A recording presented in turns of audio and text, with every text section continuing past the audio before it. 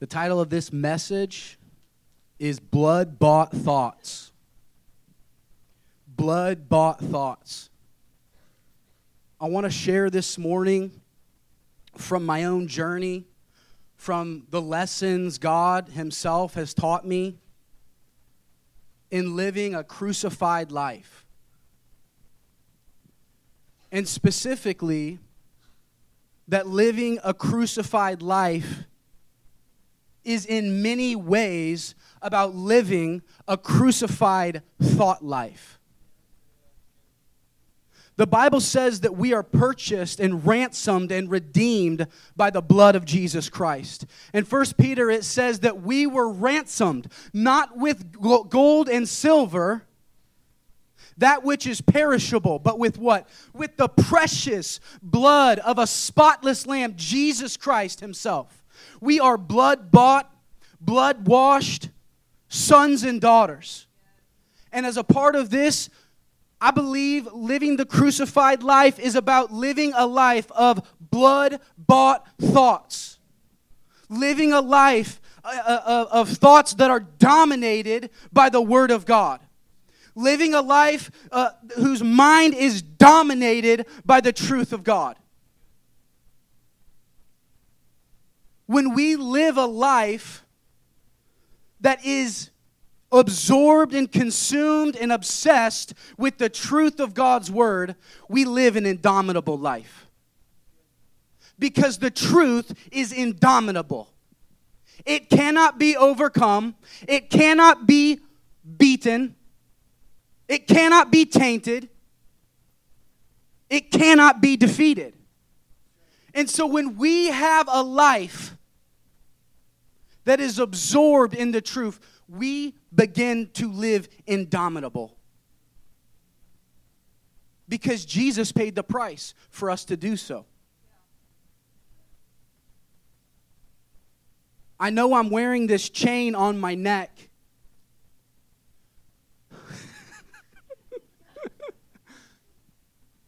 I know I'm wearing this chain on my neck, but I want you guys to envision with me, if you will, this chain wrapped around my mind and wrapped around our minds. Because the truth is, that is a picture of what it looks like when we live an uncrucified thought life. And the stark truth of the uncrucified thought life is that we do it by choice. Jesus Christ, it says in the Word, He came to destroy the works of the devil. It says in the Word that we are called to be more than conquerors. It says in the Word that Jesus Christ leads us in triumph always, that we would be a fragrant aroma of Him. That we're called to be living epistles, to be read by all men. But the chains that we have in our thought lives and in our minds are by choice. Because Jesus defeated the works of the devil. And the truth is that every single link on this chain is a thought pattern, a lie that does not line up with the truth of God's Word. It's a lie about God's character. It's a lie about yourself. It's self-doubt. It's fear. It's shame.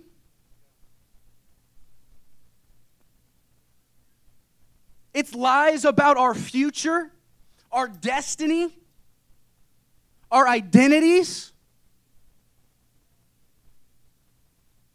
But I'm here to encourage us this morning that we, by the power of the Holy Spirit and the blood of Jesus, can live a blood-bought thought life. That we do not have to succumb to the lies of the accuser that come to torment us and taunt us and drive us insane. Can anybody relate to what I'm talking about this morning? You're going through something hard. It's a trial. It's a tribulation. It's a testing. It's a suffering. And many times those circumstances of life are when those thoughts begin to rage. Is God really good? Paul preached an amazing message last week, surrounded by the goodness of God, never putting God on trial. When God calls us to do something, do I have what it takes? I can't do this. I'm just a failure. I'll always fail. I'll always be poor. I'll always be broke. The patterns and the inner narratives that we have that are on replay in our minds. And the truth about a lot of this is that it's so subconscious that we're not even aware of it.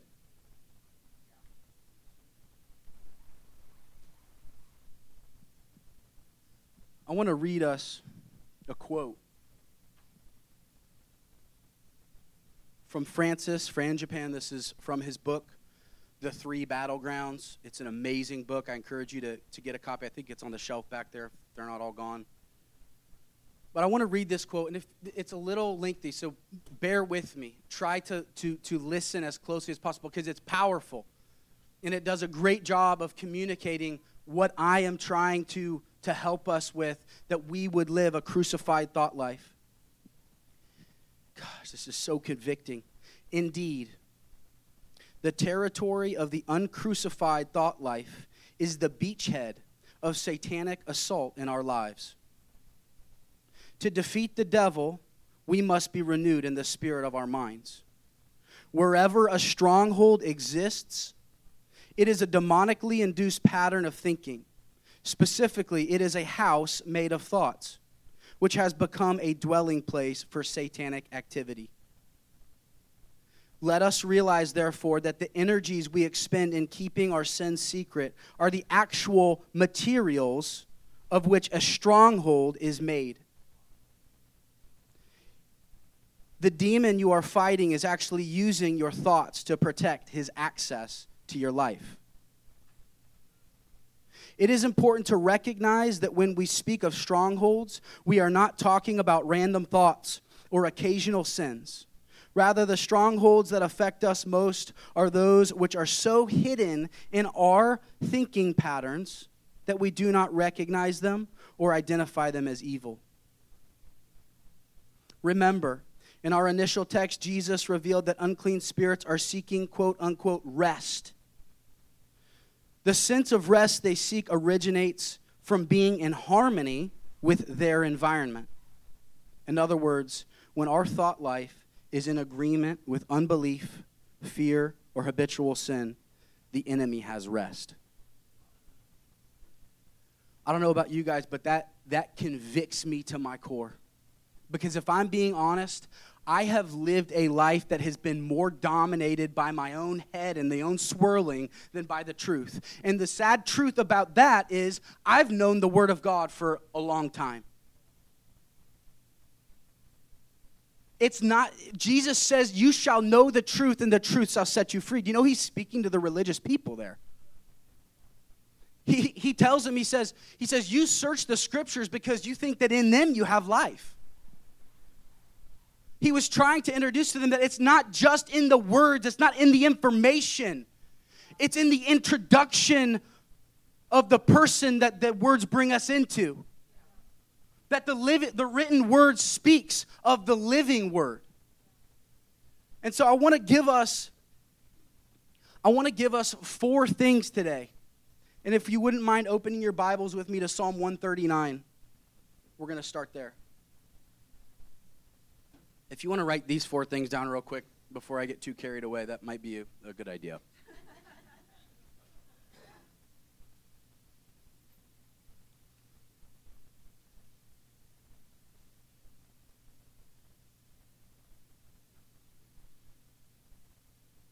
Psalm 139, 23 and 24. Sorry, the 4 things.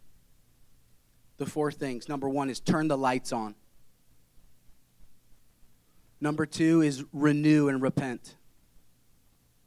Number 3 is wield the word.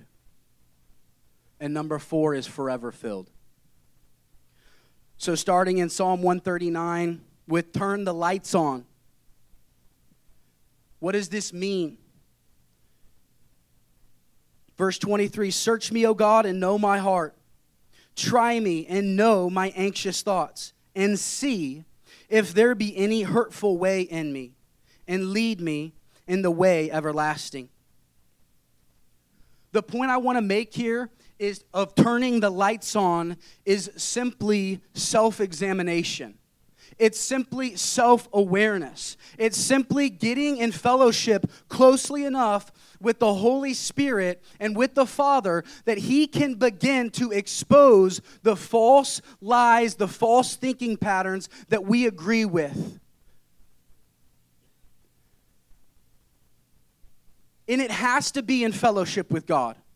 I'm not talking about going on a witch hunt. I'm not talking about being obsessively looking under every nook and cranny. I'm saying, God, I submit my life to you.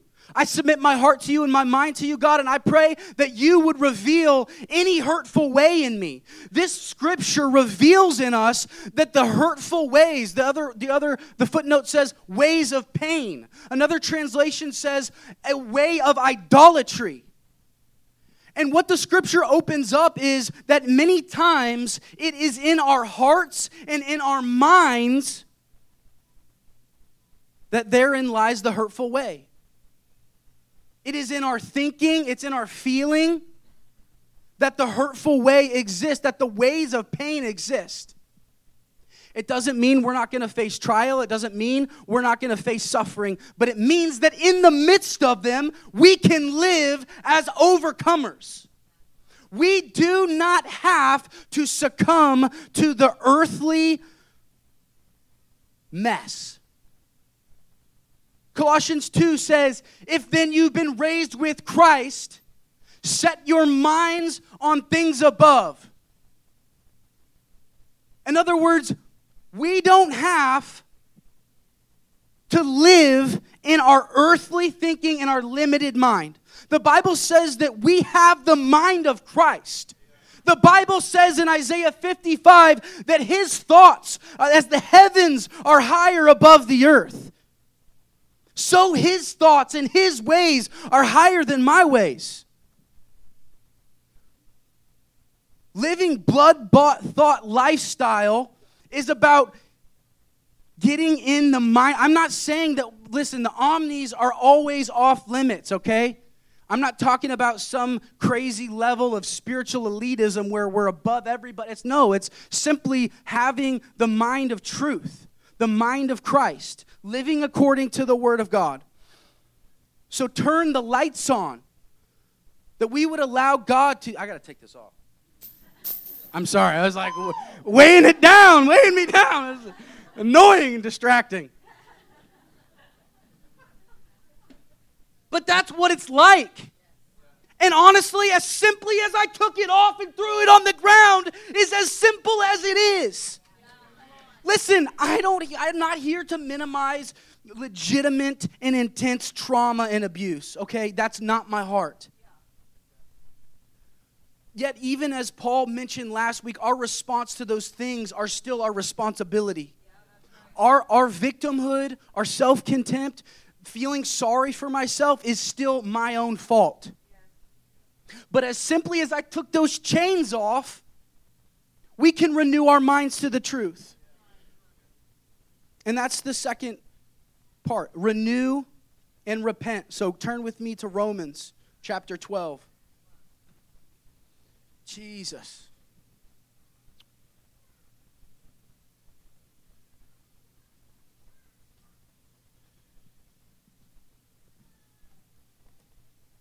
Romans chapter 12. Renew and repent. Number one is turn the lights on. We need a level of God's Spirit activity in our mind and our heart to expose the things that are ailing us that we're not even aware of because they're so subconscious and subliminal that we it's like they're so normal to our DNA and our programming that it has to be reprogrammed. It's like the whole thought of God having to deliver the Israelites from Egypt, but having to deliver Egypt out of the Israelites. They had an old thinking pattern. Our thinking pattern has to be renewed. It has to be changed, and that's where we're picking up in Romans 12, verse 1. Therefore, I urge you, brothers, by the mercies of God, to present your bodies a living and holy sacrifice, acceptable to God, which is your spiritual or rational service of worship. And do not be conformed to this world or to this age, but what? Be transformed by the renewing of your mind, so that you may test and approve what the will of God is, that which is good and acceptable and perfect. Do not be conformed to this world. So conformed versus transformed. What's the difference? This word in Greek, I'm not a Greek scholar, I just know how to use blue letter Bible, okay? Seriously. But hey, that's an encouragement of we don't have an excuse. We can all be students of the Word of God. We should all be students of the Word of God. I'm getting into my second point, so I'm going to slow down. Do not be conformed. Conformed versus transformed.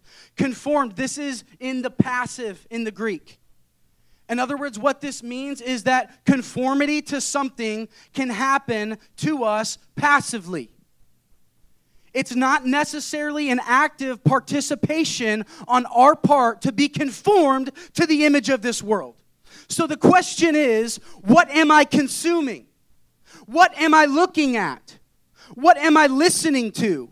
What am I scrolling through? What am I thinking about? See, my fear, and I struggle with this in my own life, and specifically my cell phone. This thing, I believe, is like an enemy of intimacy with God and with my family. This thing, the Lord has helped me to see this thing as not a toy, but a tool. Toys are meant for entertainment. Any entertainment on this thing is not healthy. It's not good for me. But this thing is a tool for me. And specifically, it's a tool for me because I make a lot of cold calls in my work. But since I'm on the phone a lot in my work, I have to detox from being on my phone. I feel like this. Do you guys know what I'm talking about? Like that digital addiction, that sensation where you're just it's like a tick. It's like, pull my phone out. It's like, what is going on? Seriously, no. What is happening? Is this relatable to anybody? I'm serious, but I'm telling you, this is so subtle. This is the passive conformity to the image of the world that I'm talking about. That we do it without even realizing it. And then what does it do? It creates a sense of mindlessness, and it's like, where's my brain right now? Listen, guys, I know we're charismatic here, okay, right? And I love feeling, I love the experience, I love the power and the presence of God. But I think there's something in the charismatic world where it's like, oh, your mind, yeah, whatever. It's like, no, our minds are powerful assets given to us by God.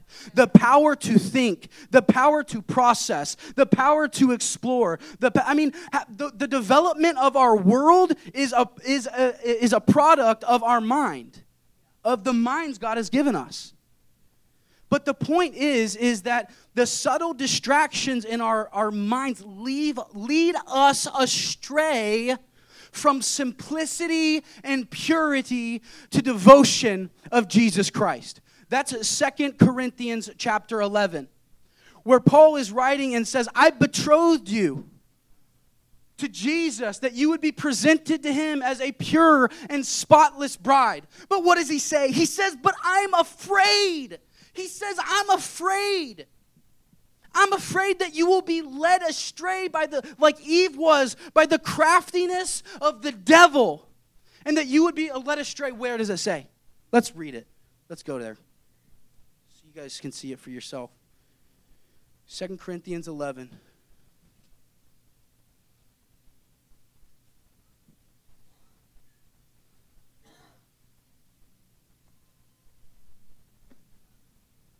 Second Corinthians 11. Jesus. Starting in verse 2.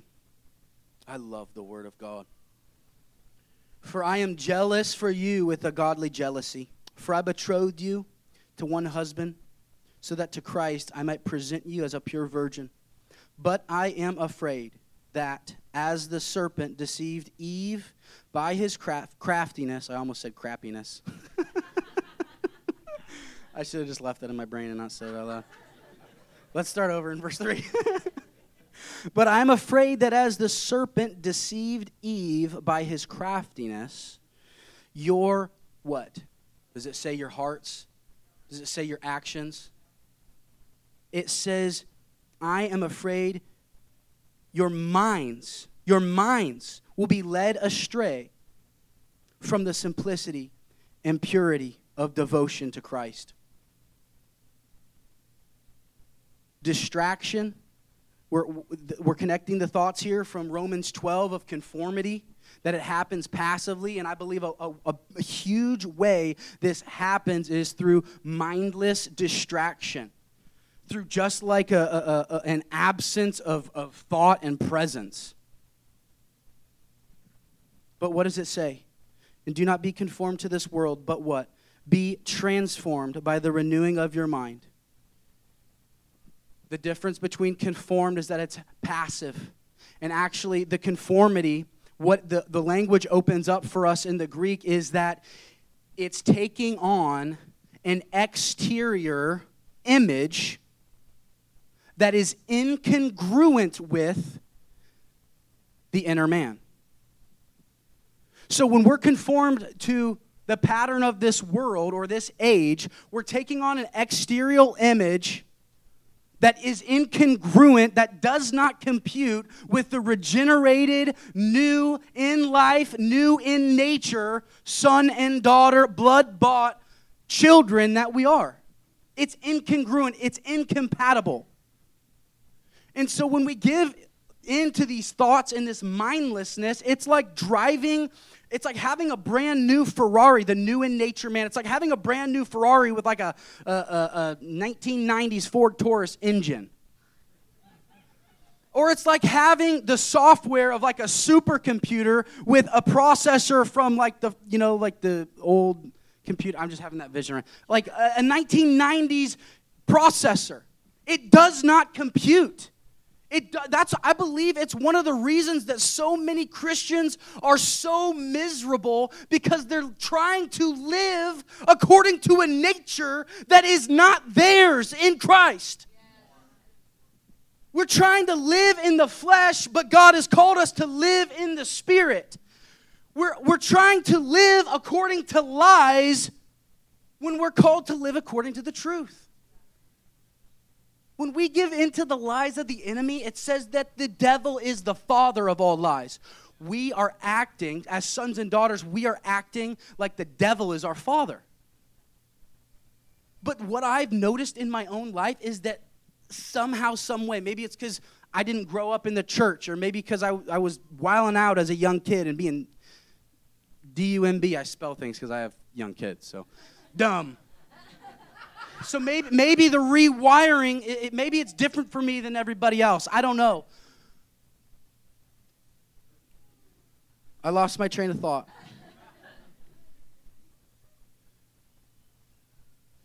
So we're not conformed because it's not congruent with who we truly are, who God has purchased us to be as sons and daughters.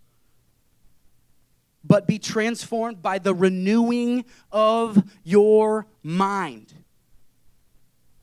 The renewing of your mind. Not the engagement of your heart. But our hearts should be engaged. But I believe that when we renew our mind, so listen, stinking thinking, right? We talk about stinking thinking leads to stinking feeling, which leads to stinking speaking, which leads to stinking acting. But it starts with our thoughts. It starts with the truth. And being transformed, this is the same word that is used of Jesus in his transfiguration. If you're familiar with the story, they go on the mountain. Jesus is like, his divinity in a moment is revealed. Like we know in Philippians 2 that he humbled himself as a man. He did not count equality with God a thing to be grasped, but humbled himself. So in this moment, he was effulgent, it was light, it was bright, and the transfiguration, this word, transformed, means having an outward appearance that is congruent with the inner man. So in that moment, in his transfiguration, his divinity shined forth. The outraying and the light and the glory of God, that which was on side of him, was made apparent. So by renewing our minds, we are transformed to look like on the outside who we truly are on the inside, as sons and daughters.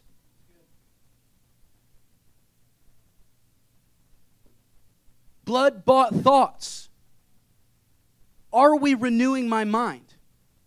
What am I consuming? Where is my mind? What thoughts am I partnering with?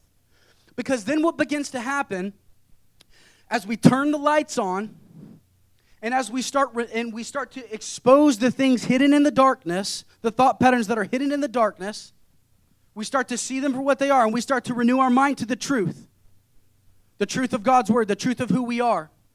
It's like an oh my gosh moment. I've been believing this my whole life. Like, there's been times in my life where God, like, I knew that God loved me, and God would speak like, I love you, son, and I'd be like, that's not true.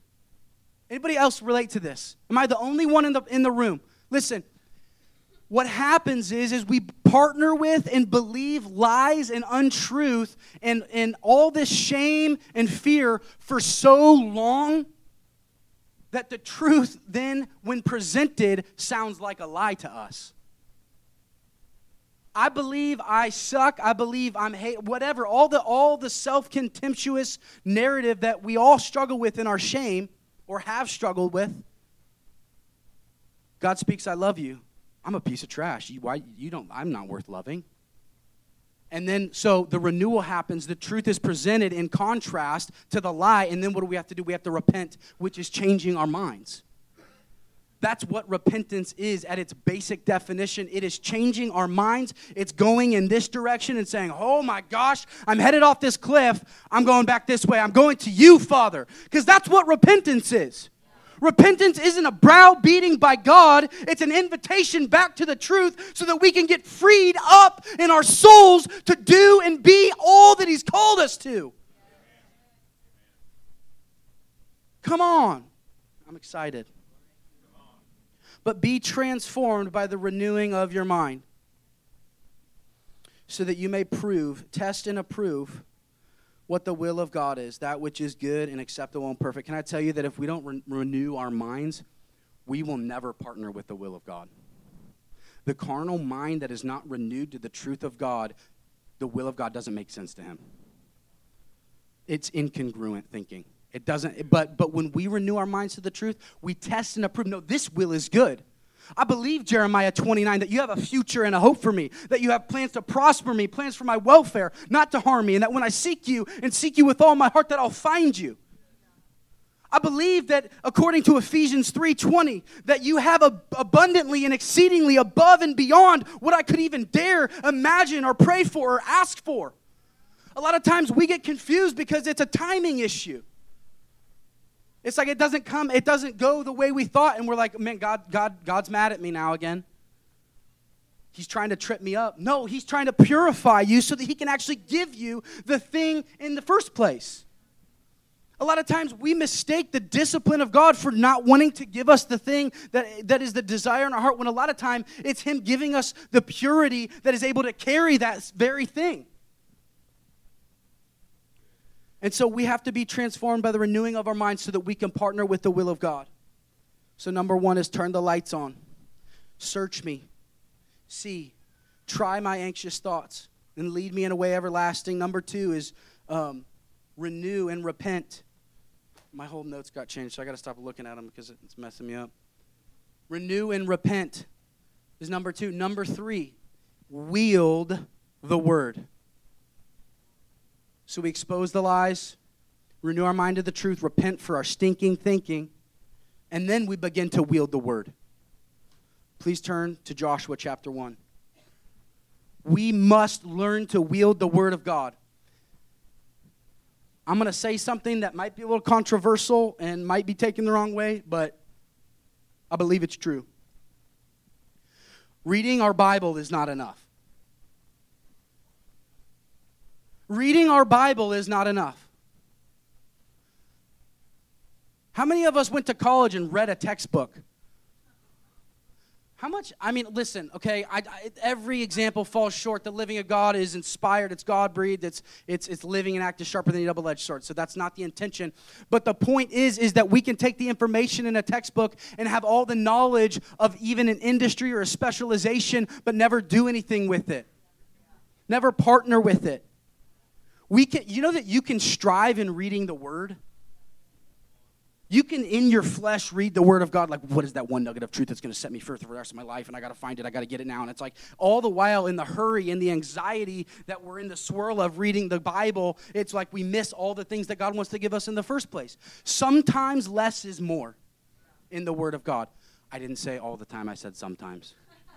There's been seasons of my life where I devoured large chunks of the Word of God, and it blessed me because I got to see the overarching plan and narrative of God in the Old Testament and how all the things connected, and it was beautiful. And then there's been seasons like last year where I would live in like one chapter or one verse because I was so desperate and broken for breakthrough in my life that Psalm 139 anchored my soul. And so sometimes the point is less is more. Reading our Bible isn't enough if we just think that, again, Jesus said, you search the Scriptures and read the Scriptures because you think that in them you have life. When he was saying, no, it's in me you have life. So unless we're connected with God while we're reading his Word, there's no transformation. Connection is intimacy that makes action transformative. In other words, we can pray in our flesh. Jesus confronted the Pharisees. You stand and you do it to be heard by men. We can read our Bibles in the flesh. We can worship in the flesh. The key is connection. The key is intimacy. The key is locking eyes with him and encountering him in his Word and allowing his Word to introduce us into the person, the living Word. And so Joshua chapter 1, starting in verse 5, we're going to read through verse 9. No man will be able to stand before you all the days of your... Okay, sorry, I need to stop. I can't do this to you guys. The context here, they're in the plains of Moab. Moses is dead. God's like, go walk up this mountain and you're going to die there. Talk about obedience. Talk about radical obedience. They're in the plains of Moab. Moses is dead. The baton has been passed to Joshua, who's been being groomed. And so this is God speaking to Joshua, who is about to lead this nation who's been stuck in the wilderness in large part because of their own disobedience. He's about to lead them into the promised land. He's about to go and part the waters of the Jordan and lead them into the land of promise that he originally saved them from Egypt in the first place for. But there's going to be some giants in the land. There's going to be some battles in the land. And so God is speaking to Joshua in verse 5, no man will be able to stand before you all the days of your life. Just as I have been with Moses, I will be with you. I will not fail you or forsake you. Man, how's that for some truth in our lives? I will not fail you. I will not forsake you. Come on. Be strong and courageous. For you shall give this people possession of the land which I swore to their fathers to give to them. Only be strong and very courageous. Be careful to do all the law which Moses my servant commanded you. Do not turn from it to the right or to the left, so that you may have success wherever you go. This book of the law shall not depart from your mouth, but you shall meditate on it day and night, so that you may be careful to do according to all that is written in it. For then you will make your way prosperous, and then you will have success. Have I not commanded you? Be strong and courageous. Do not tremble or be dismayed, for the Lord your God is with you wherever you go. One thing I want to point out about this, verses 5 to 9, the bookends of what he's talking about is presence. Into verse 5, I will not fail you or forsake you, I will be with you. Verse 9 at the end, for your God is with you wherever you go. Everything in our lives should be in the context of the presence of God. If we don't have His presence, if we don't have His face, that's the word in the Hebrew, is the face. When God came, after man fell in the garden, and it says that Adam heard the sound of Him in the garden, it says that he hid from His presence. He hid from the face of God. That intimacy. The context of all of our lives should be lived in the presence of God. Can I pick a bone here? When you think about the whole context and theme of the entire Bible, what is it? A lot of people say redemption. Well, that doesn't apply to the first 2 chapters because there's no fall. I believe the main theme of the scriptures is the presence of God and His interaction, His communion, His intimacy, His relationship with mankind. All of our life has to be lived in that context. In the presence of God, whether we're working, whether we're sleeping, God, visit me in my dreams. Whether we're with our family, whatever we're doing, should be in the context of the presence of God because His presence is present. All the time, everywhere. He's omnipresent. He's everywhere. The question is, am I aware of it or not? Be still and not know that I am God. Gosh, I am so ignorant to the presence of God sometimes. Working, doing whatever, running around, running errands like a chicken with my head cut off sometimes, and it's like I'm missing fellowship with God. All that stuff can be intimate. It all can be from a place of connection. I'm not talking about living some spiritual life where we hunker down in a closet and only stay there for 24/7. I'm talking about communing with Him and abiding in the vine and walking in the Spirit as we live our daily life everywhere we go so that the presence of God that we're filled with oozes on and spills out onto everybody else. This is what I'm jealous for and convicted of in my own life. That's not the point of this passage that I was trying to make. But the context is the presence of God. So we need to learn to wield the Word. How do we wield the Word if we don't know the Word? How do I speak the Word if I'm not consuming the Word? How do I put the Word? So it's good to read your Bible. I'm not, like, I know I said it's not enough, but it's not. But we need to consume it. Because the Word says that man shall not live by bread alone, but on every word that proceeds from the mouth of God. So the Word isn't just information to be consumed, it's food for our souls. Because His Word has creative power, it has saving power, and it has sustaining power. And when we're not eating of its milk, like in 2 Peter, I think it's 2 Peter, maybe 1 Peter, we're malnourished. We live a malnourished spiritual life when we're not living a life consumed by the Word of God. Consumed by the Word of God. If you want to cultivate a hunger for the Word, I challenge you to read Psalm 119. And you're not going to want to do it because it's the longest book in the Bible, and we have spiritual laziness issues that we need to all deal with. Oh, thank you for this water. This appeared from heaven. I have no idea where that came from. What was my last thought? Psalm 119. Are we consuming the Word of God? Wielding the Word. Can we wield it if we don't know it? Can we speak it? Okay, so let me just give you these 4 things before I get off. 4 things are happening with the Word of God here in Joshua. It's thinking. That's meditating. He says, don't let the book of the law depart from your mouth. That's speaking. He says, be sure to do everything in it. That's doing, that's acting. And then there's the result, which is prosperity and success everywhere you go. We need to redefine what success is because the world has stolen it and said it's a big house, it's a fancy car, it's a big bank account. But success is when I am so consumed by the Word of God that it leads me wherever I go, and I don't go to the right or to the left. And whatever comes from this place, it doesn't matter, because I'm going to have success when I'm aligned with the Word of God, with the truth of God, with the will of God, and the heart of God in my life. Thinking, speaking, doing, and then you'll be successful. But do we know it? Do we eat of it? Do we consume it? If you want to have a healthy dose of conviction about your hunger for the Word of God like I have, Read Psalm 119.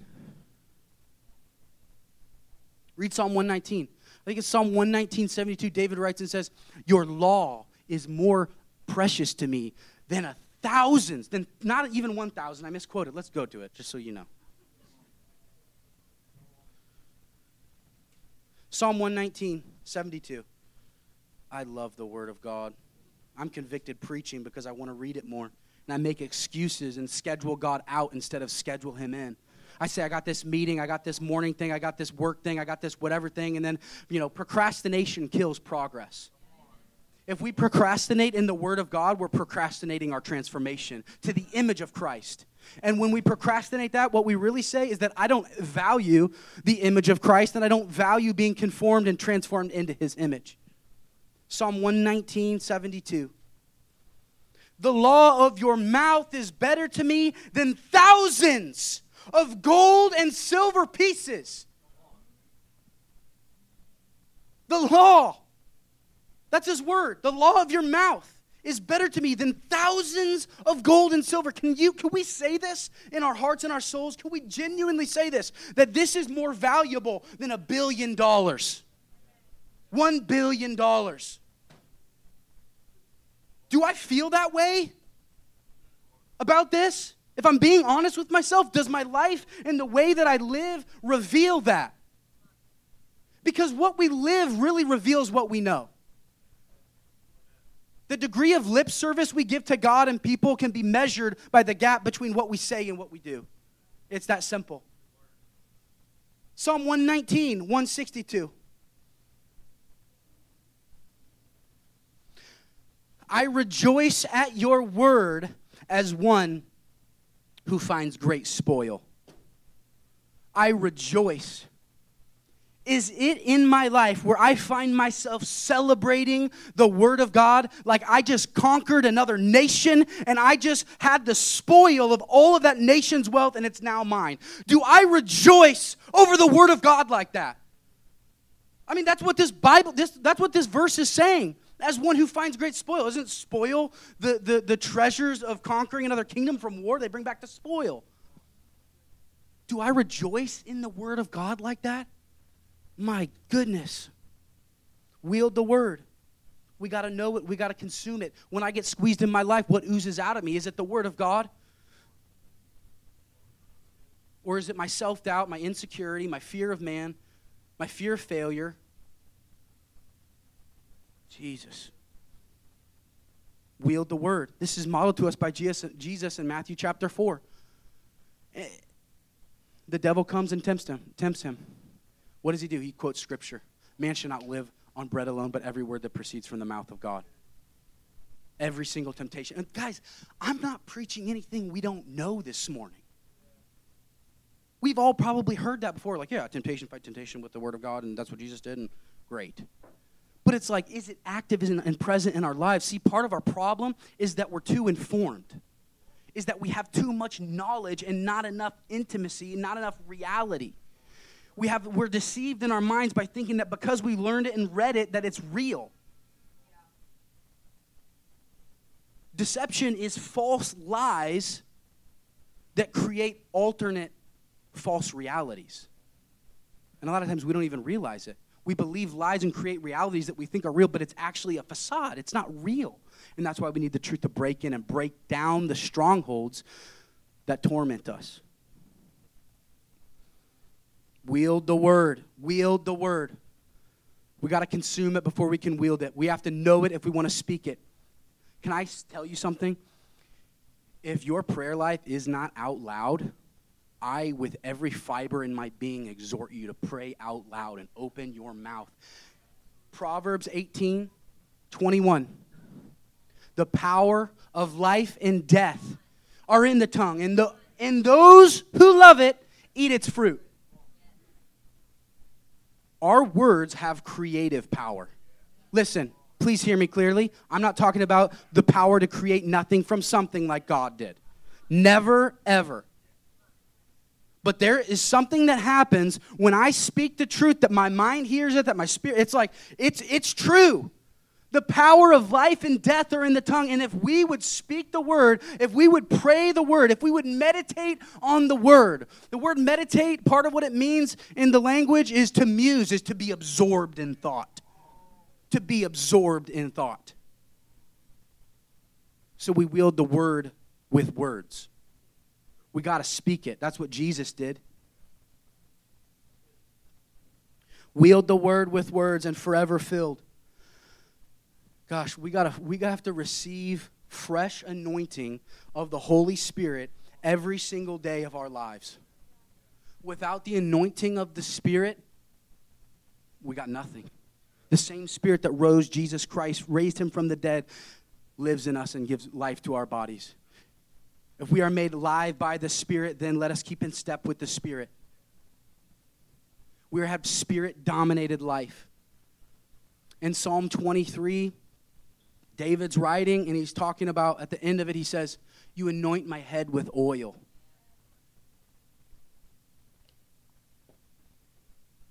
Sheep in the summertime, there will be bugs, gnats, flies, and maggots that will grow on it. Go to YouTube and look at this. It's real.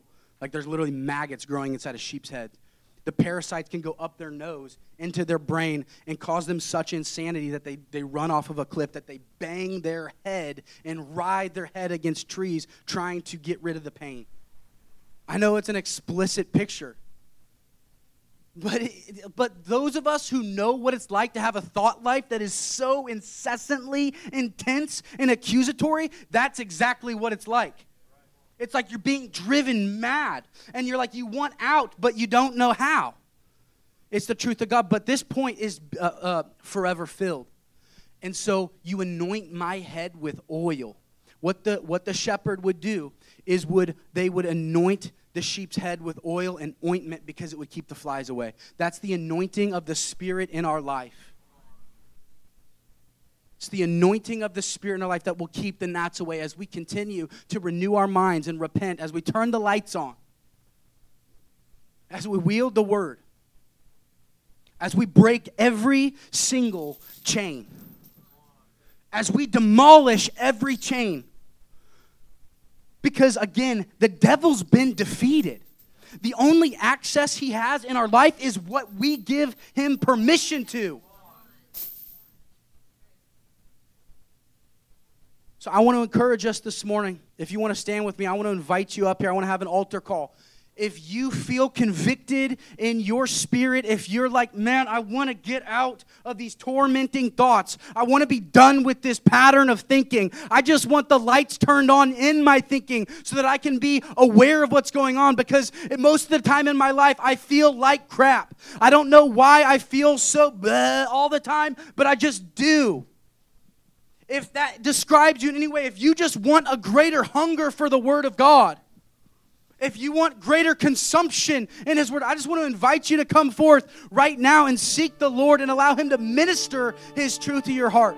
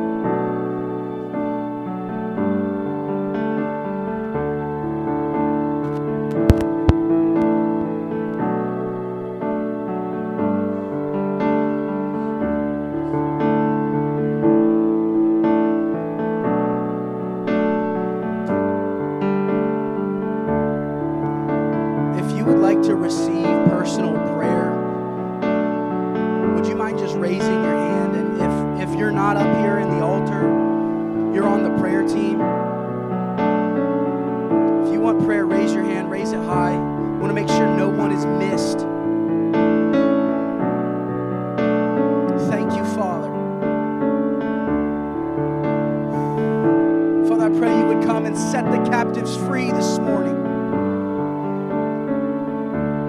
Father, I pray that we would know the truth and that it would set us free this morning. Jesus, I thank you that because of your divine power, we have everything we need pertaining to life and godliness. Father, I pray that you would father us through this, that you would help us, that you would help rewrite the narrative in our minds and our hearts, God. Rewrite the words, Lord.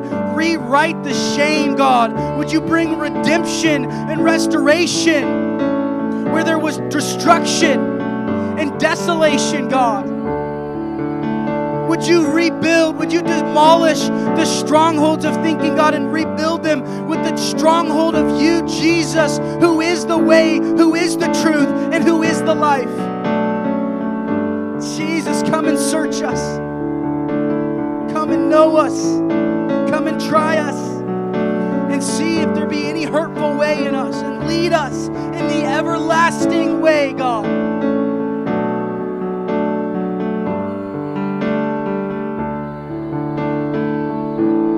There is power in the name of Jesus. There is power.